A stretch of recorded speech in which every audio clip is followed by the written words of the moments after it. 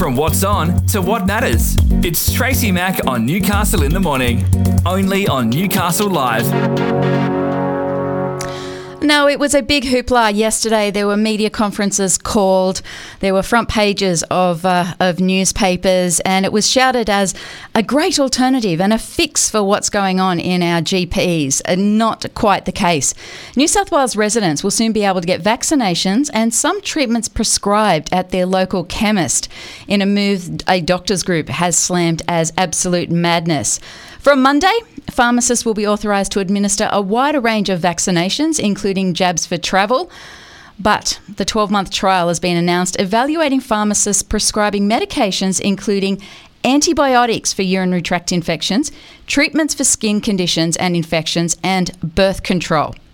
Now, the Royal Australian College of General Practitioners has called the move madness and a recipe for disaster.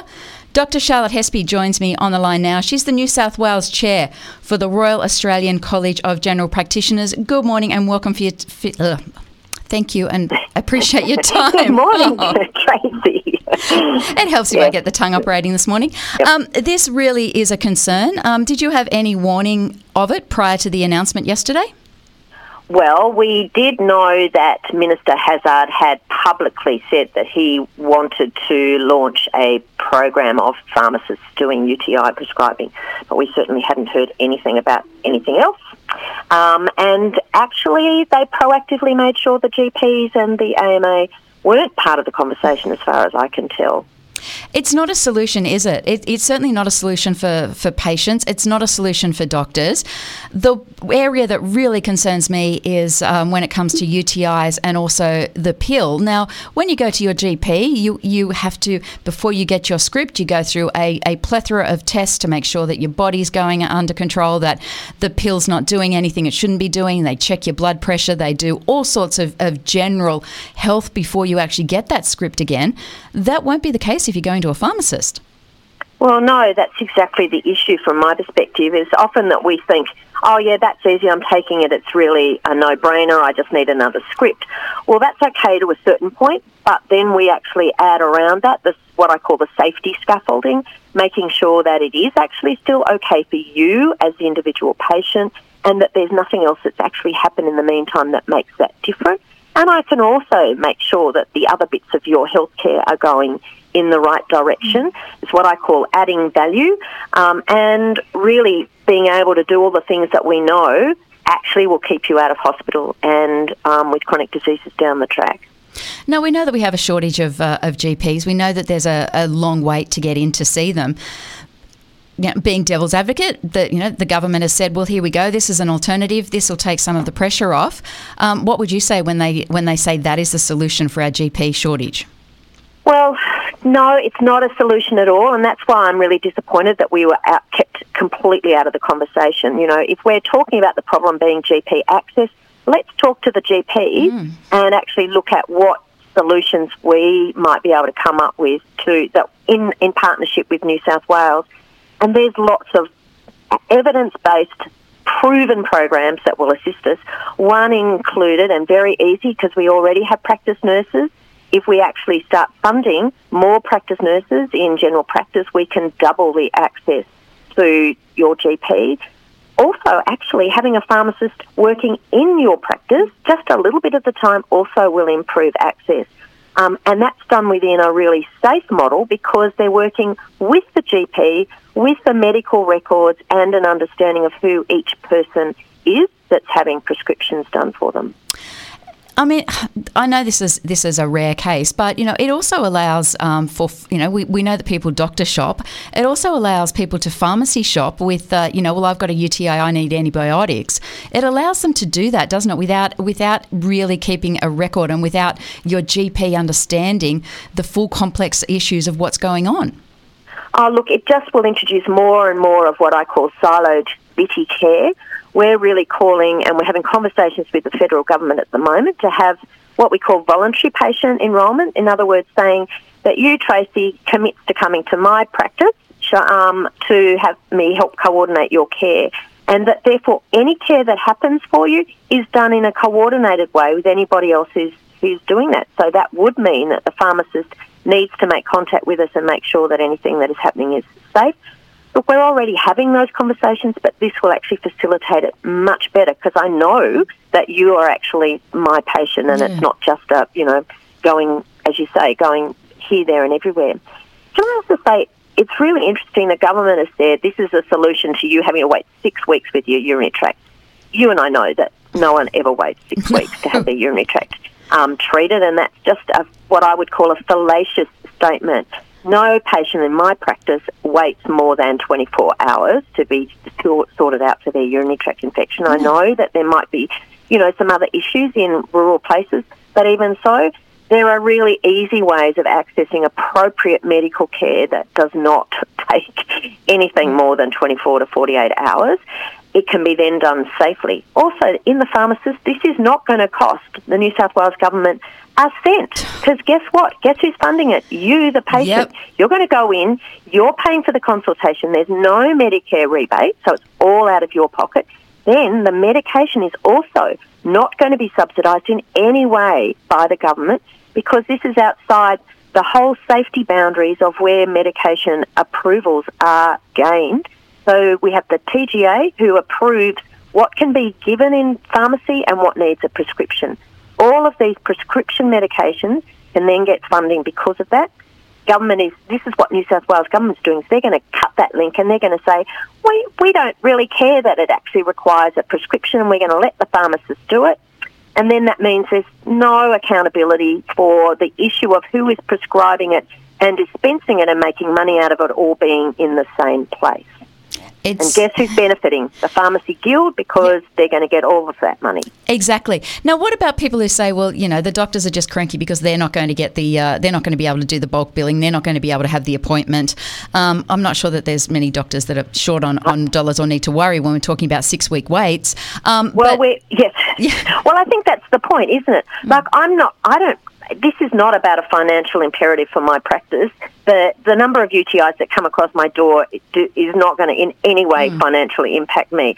My biggest concern is about antibiotic prescribing and the safety thereof. We've been doing a project for over 15 years now to improve the way in which antibiotic prescribing is done in the general practice setting to make sure we do not develop community resistance, particularly to in inverted commas, simple UTIs and respiratory tract infections. And we have cut antibiotic prescribing for the unnecessary infections significantly.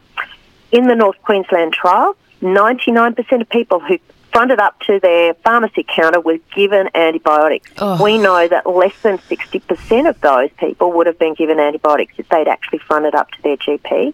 On top of that, there were a number of patients, which the pharmacists don't talk about, who ended up being in hospital because of their undiagnosed, complicated cause of their symptoms that they thought were a simple UTI that would have otherwise been hopefully diagnosed and managed in the general practice setting. Maybe not instantly, but would have had that safety netting around them to make sure that they were picked up much faster and followed up appropriately. And look, we know that overuse of antibiotics has the opposite effect. We know that that will just reduce our immunity as a nation overall, and yet we're going down this track. It doesn't make sense to me. No, it doesn't make sense to me either. As I said, we've just sort of really achieved some good goals in terms of our antibiotic, what we call stewardship, and that's just going to go out the door. There's no testing associated with this. There wasn't in the North Queensland trial, but you just fronted up. You said, I had a UTI and the pharmacist could give you the antibiotics. Where, as I said, for most of the time, it's really straightforward. Drink a whole lot more, have some what we call urine alkalinising agents, and you probably won't need to have antibiotics if it is actually a simple UTI, which the majority of the ones that I see, can I say, aren't that simple. Yeah, exactly. Is this just an oversimplification from the Perrottet government? Is this just trying to oversimplify it but then not realising the long-term ramifications of this? It's completely oversimplifying it. I heard Minister Hazzard say this morning they've safely done COVID vaccinations, and so we know that they're safe. Can I tell you, that giving a vaccination in COVID is a completely different scope of skills than diagnosing a urinary tract infection, having a conversation with a young woman about contraceptive pills, and actually ensuring that the appropriate medical, as I said, scaffolding, that safety netting that we do around our patients all the time, is done. Totally shows he does not understand the difference between putting a vaccine in an arm and ensuring that you understand what you're doing versus diagnosing a medical illness and appropriately managing it. The other thing is it's not costing them any money. Of course, so it's wonderful. That's great. That's what they want. Yep. I must admit, it really does concern me. I have a 15-year-old daughter. It does concern me that if she decided she wanted the contraceptive pill and, she didn't go through the GP as per normal, if she just went into a pharmacy, it really does concern me that she's not going to be given the full scope of what is and isn't available to her. She's not going to be told the side effects, the possible side effects. She's not going to be given that arm around the shoulder. She's just going to be a number that goes in, pays her $30 or $50, gets back out, and all of a sudden she's on the contraceptive pill. She doesn't know what to look out for.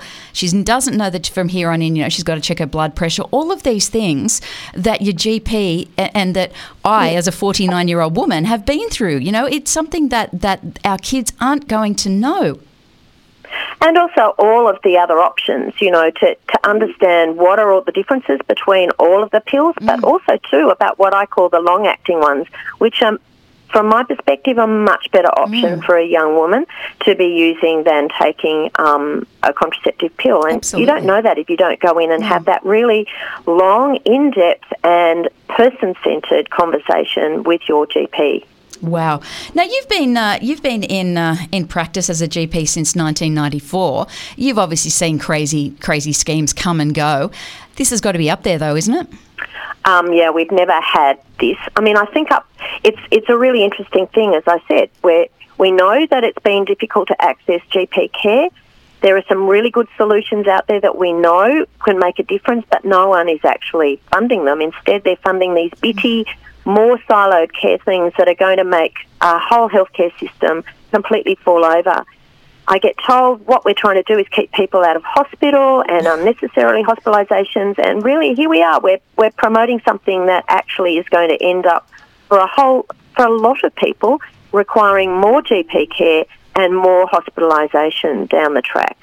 It's a sad and sorry solution, and I'd love to be able to get in there and show them some of where our evidence is, and it's all about having a GP who knows you, provides you with continuity of care, and we can fund extra people into that practice to be part of the team to improve access as well. So where to now? Obviously, the AMA and yourself will be lobbying against this. Are you hopeful? What do you think the next step's going to be? Oh, look, I'm not at all hopeful that the government's not going to continue with this because, as I said, it's not costing them anything. The only cost it is, we in terms of when we heard about the UTI prescribing, I did a whole lot of jumping up and down and saying, you can't do this without actually properly showing whether it does or doesn't solve the problem that you're saying it's going to solve. So they are going to do a sort of a research project around it, and from my perspective, I want to make sure that research project actually gathers all the information to show why this is not a solution. And that is not me saying this is a good idea. This is me saying this is not a good idea. Let me demonstrate to you very firmly why it isn't. Because patient safety that's my whole mantra. I've lived and breathed being a GP, as you say, since 94, and I love the fact that we really do make a difference to health outcomes. And doing this sort of siloed approach, as you say, it's up there, and it's not good for anybody long term. No, it's really not. Look, thank you so much for your time. I really appreciate it. I can only imagine how busy you must be at the moment. Best of luck with it. Will you keep me in the loop as to how you're going? Because I'd really love to follow this one. That'd be great. Thanks, Tracy. Thank you so much. I really appreciate your time. Okay, bye. Bye-bye. That is Dr. Charlotte Hespe, who is the New South Wales Chair of the Royal Australian College of General Practitioners. What do you think about that? Are you a supporter of being able to go to the chemist and get your scripts? You don't have to go to your GP anymore? What are your thoughts? I'd love to know. You can text me 0490 84 88886, that number again, 0490 84 88886, and I would love to hear from you. With decades of media experience, Tracy Mack brings you a smart, fast-paced morning of news and entertainment with special guests and major newsmakers for your morning fix. Join Tracy Mack for Newcastle in the Morning, weekdays from 9, only on Newcastle Live.